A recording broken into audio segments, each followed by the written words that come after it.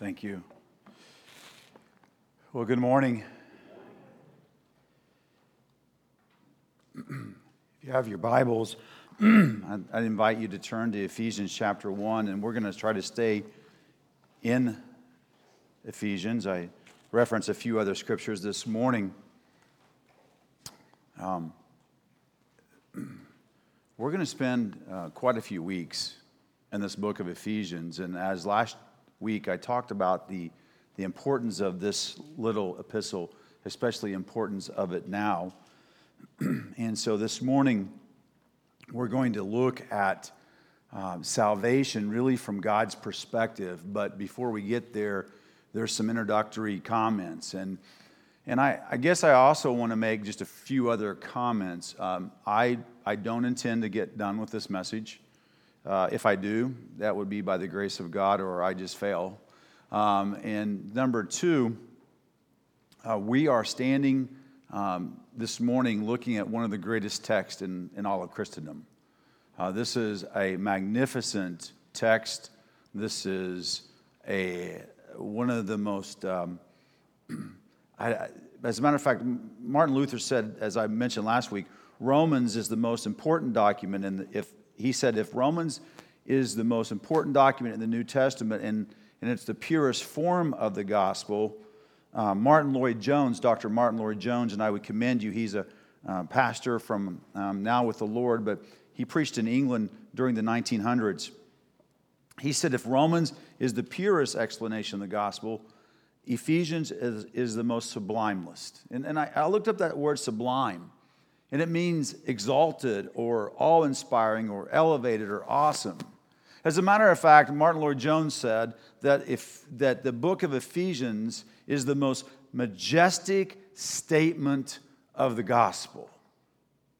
We see Paul this morning, as David read the first 6 verses, we see Paul beginning to be caught up with what he believes about the gospel, about this salvation that he had come to know.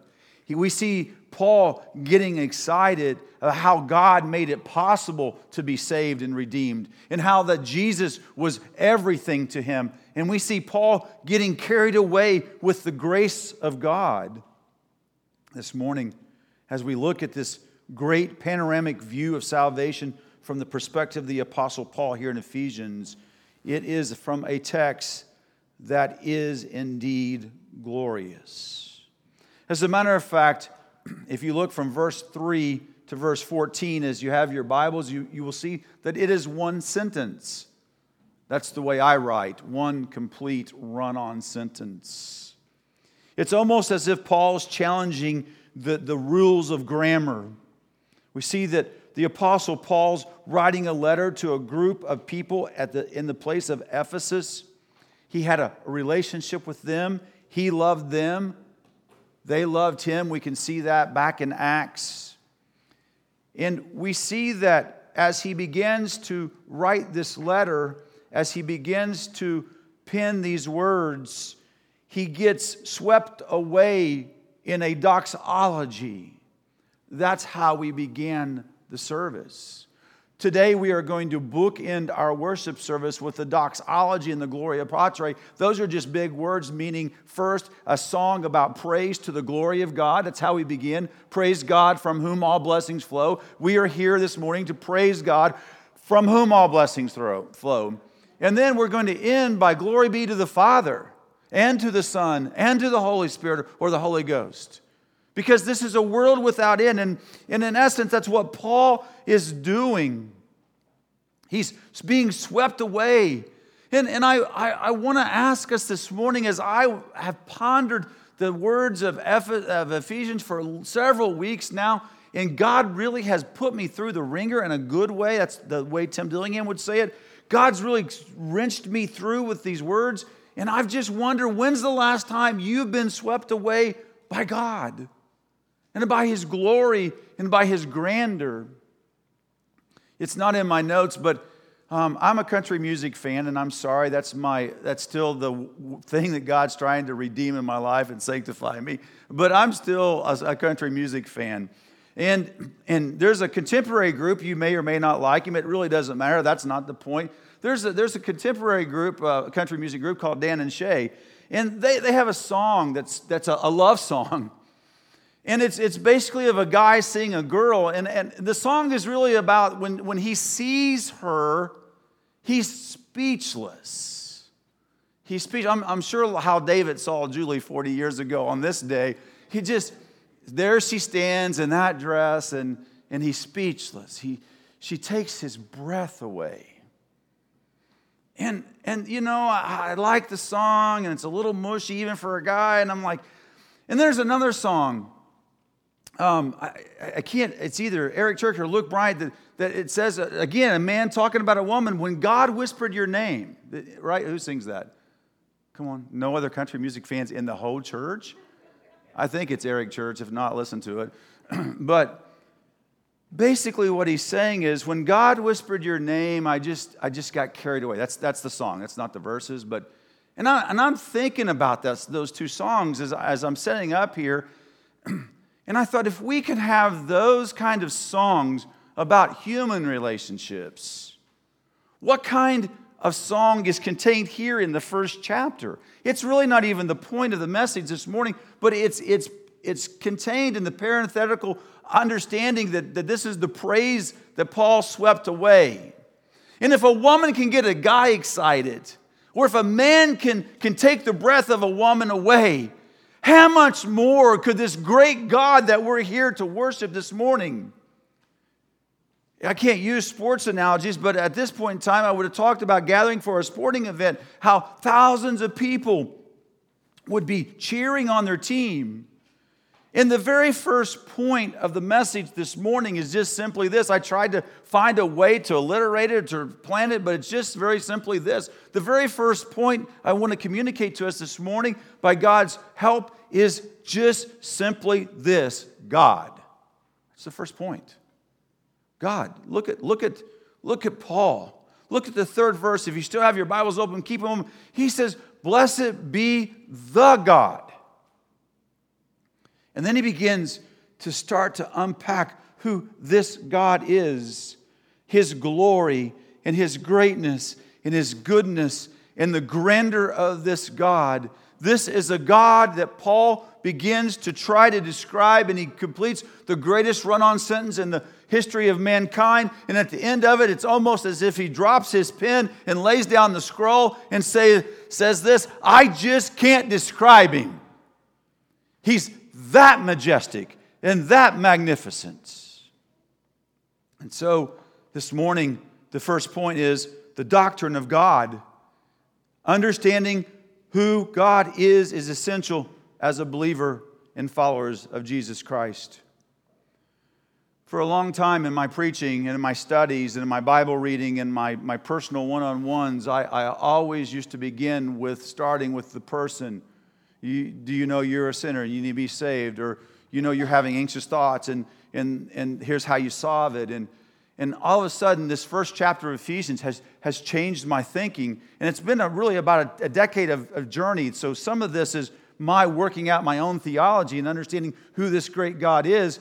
But the reason I'm starting here is because the very first place we start in the Christian faith or the walk with Christ is not with ourselves. The very first place we start is with God. With God.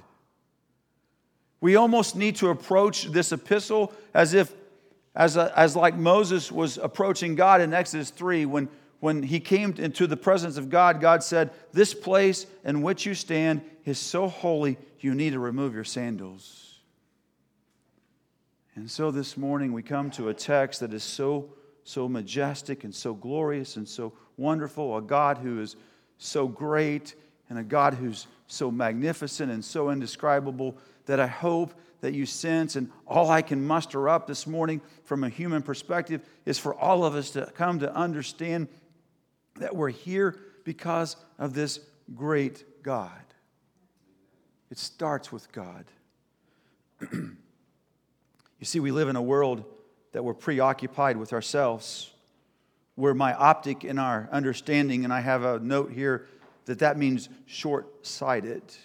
We all are so consumed about everything about us.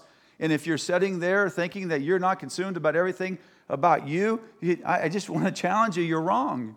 I could go through your life and just show you how it's in 2020, it's where we all are.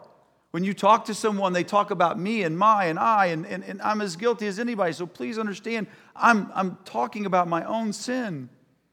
But this wasn't how it always was, especially in the church. The church was the one place that's set aside for hundreds of years where our forefathers were consumed and delighted by the attributes of God, these amazing characteristics of God, and they were what consumed them. That's why they reserved one day a week, the Lord's Day, set aside for worship. That's why they held it in such high esteem. That's why they preached against doing anything else on this day, so we could be consumed by this all-knowing, indescribable God. And so this morning, I would help us to come to a place where let's stop looking at everything from our perspective and start with this God. You see, let me just make a simple statement. There is no faith that we worship in this building on this Sunday unless there's a God. We're only here because of God. You're sitting here, I hope, just because of God. You're not here to get something out of the sermon. You're not here to be fed. You're not here to feel good. You're not here to be encouraged. Although I want you to be all those things, and I too want to be all those things.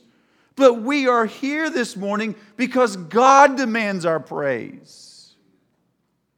And so, as we look and we talk about this God that I've rattled on for a long time, we come to the sovereignty of God. And here is where we come against one of the great doctrines of the faith, and I'm just going to tell you, it'll kind of take your breath a little bit, because not only is God God, but He's also sovereign. Again, leaning on Dr. Martin Lloyd-Jones, he says that here it stands in all of its glory in this epistle, the sovereignty of God. Because this is what he says. It's here that Paul says that if you are saved, if you know Christ, if you're a follower of Jesus, if God has resonated in your soul that you needed to be saved, it all began with God. God did that. God planned that. God thought of that. It is all because of God's will, nothing that you did. And so as we start thinking about God, we come to this sovereign God. What does it mean to be sovereign? It means to be an eternal being, a creator who exercises sovereignty over all of creation. As a matter of fact, Dr. Hughes, a guy by the name of Dr. Philip Hughes, says this is the meaning of the term of God. If we speak of God in lesser terms, we speak of a God and are speaking instead of a figment of man's imagination, the projection of his arrogance. Martin Luther said, "Let God be God." If we therefore speak of God, we're speaking of Him who's absolutely sovereign. Brothers and sisters, beloved, friends, guests, folks, take great hope that God is sovereign over all the world this moment. Every detail of your life, God knows. Every detail of your life, God has planned. Everything that's going on in this world is under His control. And that means good and bad. This God, nothing challenges Him. Dr. Hughes goes on to say, to challenge the sovereignty of God is inescapably to challenge God Himself. In other words, God controls everything, God's in charge of everything, and God makes everything happening. You might be sitting here saying, well, I don't understand that. There's another concept that older I get that I've come to realize. There was a place in my life that I'd want to try to explain everything in Scripture. And I thought if I was given the opportunity to preach, I had to explain it down to every letter. But you see, there's an interesting word in our text this morning. It's the mystery of His will. It's the mystery of His will. Right here in our text, Paul begins to say there are mysteries, and he uses that word 5 times in the book of Ephesians. And let me just say this. There are some things about our faith that are just mysterious. There are some things I don't understand. And beloved, there are things that you'll never understand. God has never intended for us to understand them. Our faith is a great mystery. That doesn't mean we need to check our brains at the door. No. I believe that Christianity is a thinking man's religion or a thinking person's religion.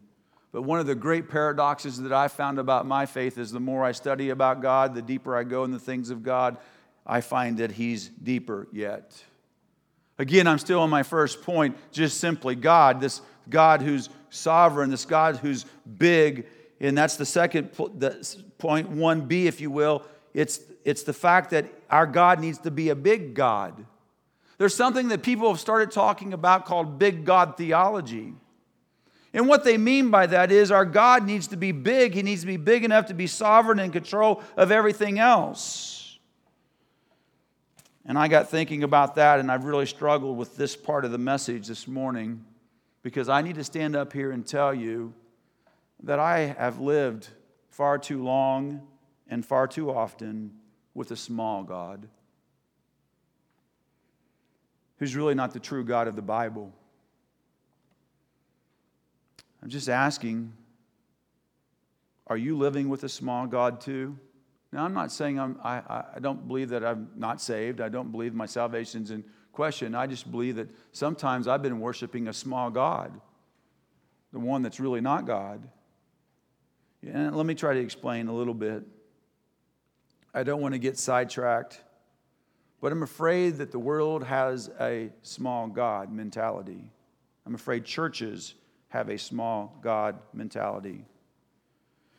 I think the reason we encounter life as we encounter, or may I say more clearly, the reason I encounter the way of life I do is because I'm actually worshiping this little g God rather than the God who is the God of the universe.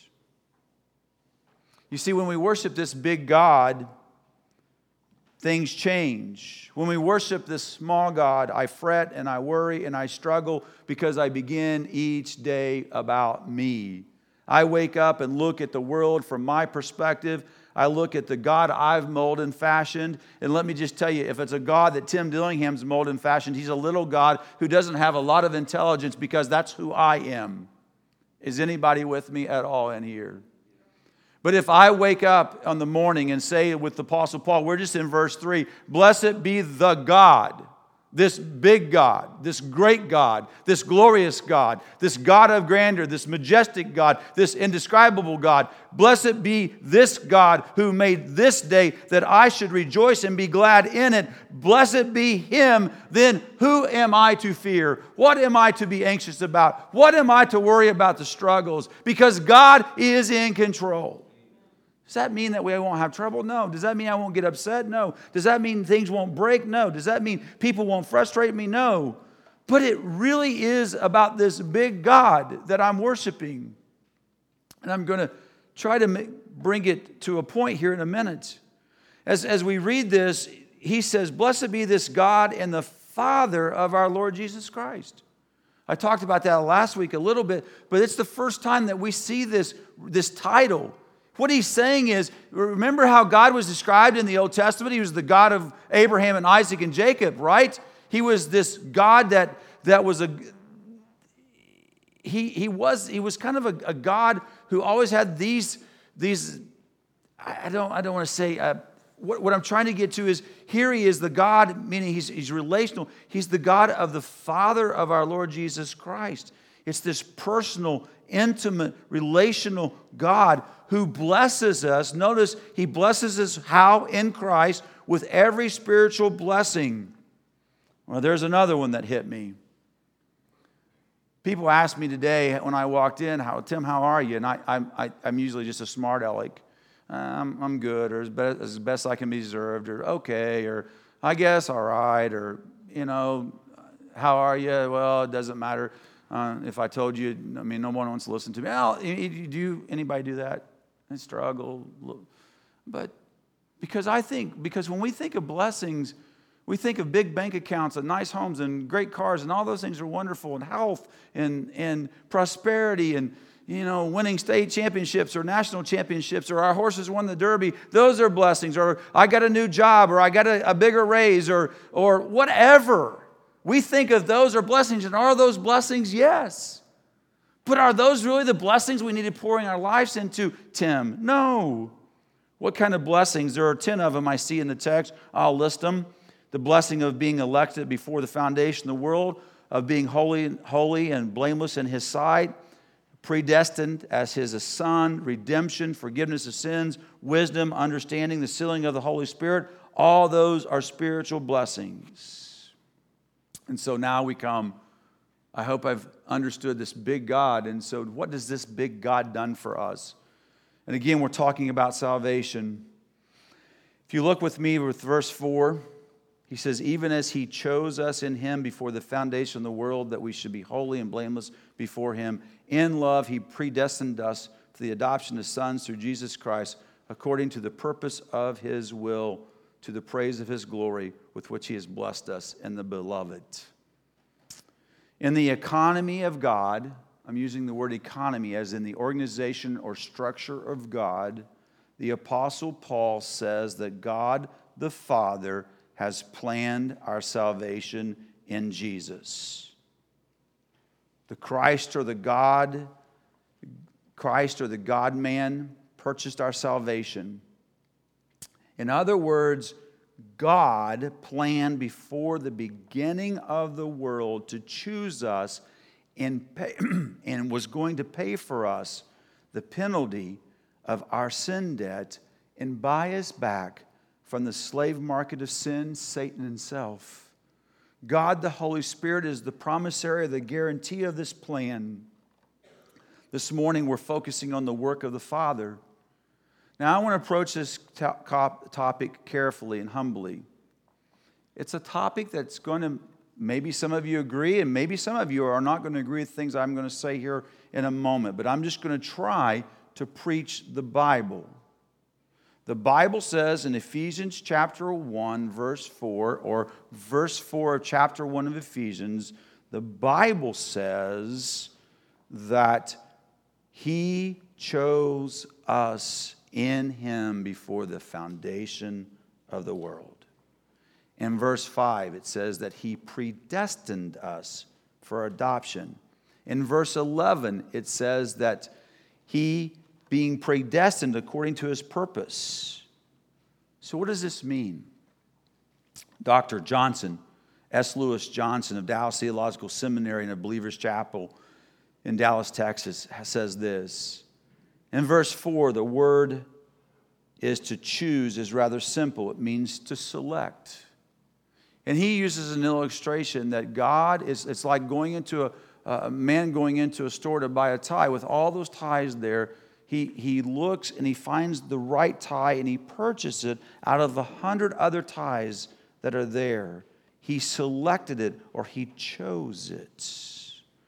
And so what Dr. Johnson says is what verse 4 means is God has selected those who He has saved before the foundation of the world. He's also predestined us. Now, from that very word, it means to suggest a term of destiny. It's to mark out beforehand a particular goal. It's to emphasize the goal for which you have been chosen or selected. So here's the takeaway. Here's the encouragement for all of us here this morning. And I just want to stop and say this.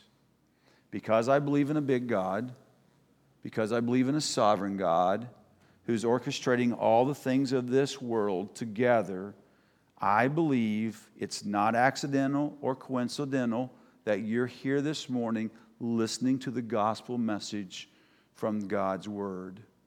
I believe that God has you exactly on the 6th day of September 2020 where you should be.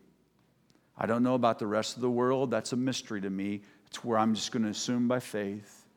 But I know that everyone in this room has been singing already. They've listened to prayers already. And now we're in the Word of God, and that God is wanting to communicate these words to you and to me.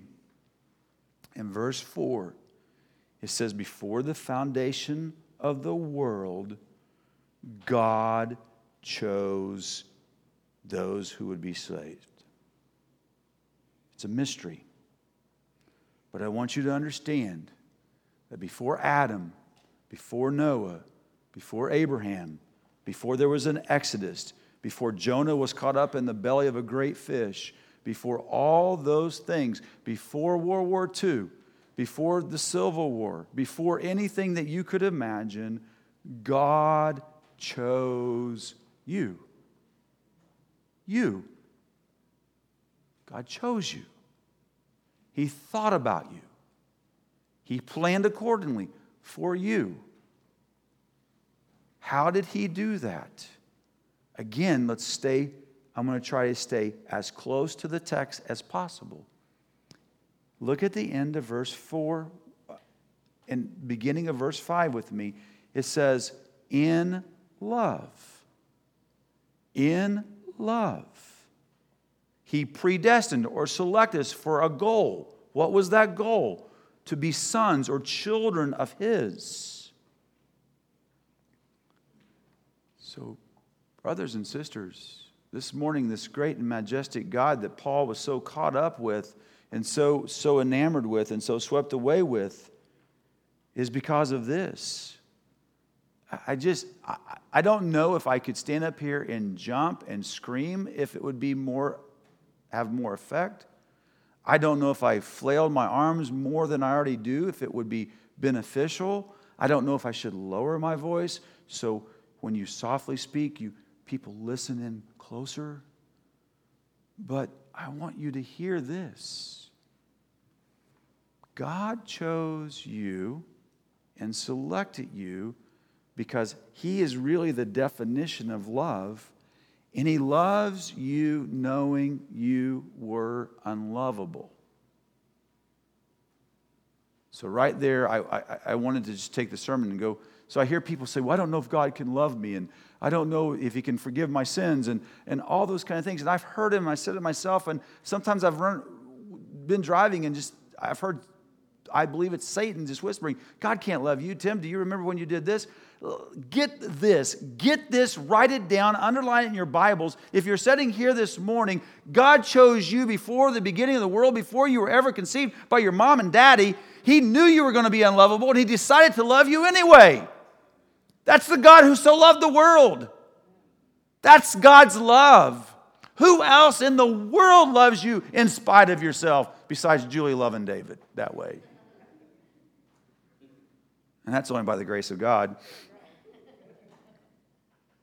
God loves you knowing you're flawed and frail and have nothing good in you. The Bible says in Romans, quoting Old Testament passage, there's no one righteous, no, not yet one. There's no one good. Well, Tim, are you trying to make me feel bad? No. I'm trying to say to you that Paul's erupting in this doxology about this God who loved him when he was running around on his own agenda, trying to kill people, stoning them with his own plan, making havoc on the world. God loved him. And Paul realized this God loved me. And on the road to Damascus, he stopped him and he said, Paul, or Saul, Saul. And all of a sudden, God was speaking to him. It's the same way it happens to everybody who believes. It happened to me in the middle of Brown County. I was sitting there on a grassy camp, out at a church camp, and I was sitting there, and I was in the middle of a field, and I don't know how to describe it. It's a great mystery, but I heard God say to me, somehow, you can't live on your grandmother's faith. It's not her faith. You can't live on mom and dad's faith. It's not their faith. Tim, I love you. I want you to come to know me. And I didn't understand it. I was young, just like the young people here. But I heard God, and that's what's happening. And that's how Paul is saying. He's saying this God before the foundation of the world chose to save me. And the world gets caught up, and there's a lot of controversy. And we talk about the election of God, and does God elect some, not others. And I'm not even going to begin to get in all of that. Because the takeaway this morning is this: God chose us and predestined us for a relationship with Him out of love. I don't understand how it all works. He loves us in spite of ourselves. So you're asking, do I believe that God saved me before the beginning of the world based on His love? Yes. Let me read to you, whether you like him or not. There's a pastor that's been in the news somewhat lately, Dr. John MacArthur. I found an excerpt of a kind of a transcript of his. I just want to read to you what he says. He says, people tell me all the time, do you believe in election? I say, yeah, I believe in the Bible, and the Bible teaches election. You mean you believe that God chooses people to be saved before they're ever born? The Bible teaches that, was MacArthur's response. You believe that before the world ever began, Jesus and the Father and the Son wrote down the book of life, those who would be saved, and planned the whole thing out? MacArthur, absolutely, I believe that. You say, well, don't. What about free will? MacArthur, in the first place, free will is not a biblical term. It's never used in the Bible. Man may have a will, but it's not free. And this is profound. It gripped me. He said, because it's not free because it's bound to sin. I thought, wow, that's right. My will's bound to sin. So now all of a sudden I see why Paul's erupting in this praise, because God set me free from that. Do you believe man has a choice? Absolutely. Do you believe that anybody who wants to can come to Christ? MacArthur, absolutely. But you say there are opposites. MacArthur, absolutely. Do you believe in opposites? Of course. I believe the Bible teaches the sovereignty of God in election. I believe that Jesus said, him that cometh unto me, I in no wise what? Cast out. And I believe Jesus said, whoever will come, let him come. But those are opposites. MacArthur, that's right. The only way we can ever be resolved is in the mind of God. And you see, God has some things that He can do that I cannot, and that's fine. Listen, MacArthur goes on, if I understood everything, I'd be God. And if I was God, we would be in lots of trouble. I don't need to resolve it. He goes on, he says, but don't do this. Don't take God's sovereignty and man's choice and try to find middle ground. You'll destroy them both. Leave them alone. Let there be tension. Let God be sovereign. Don't worry about how to harmonize with people coming to Christ. The problem is, that's His problem, not ours. He just says, come. Does that make any sense to anybody?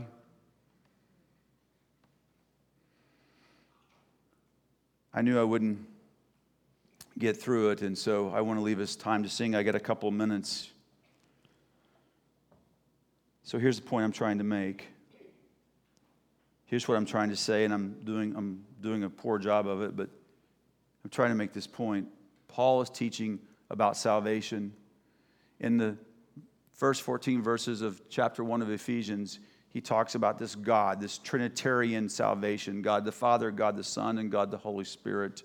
He's saying that God the Father planned it, God the Son purchased it, and God the Holy Spirit keeps the promise. What I want you to come away with today, if I had a goal here at the end of this point, is this. The Bible teaches that salvation is only from God. I'm not trying to make you feel bad. I'm only trying to be biblical. You can't save yourself. I don't know I don't know what's going on in your life. I don't know really how you feel. None of us really know who we really are. But if you're sitting there this morning, I've been in this position thinking, well, I come to church and I try to be good in my family and I do this and I do that. You're trying to check boxes.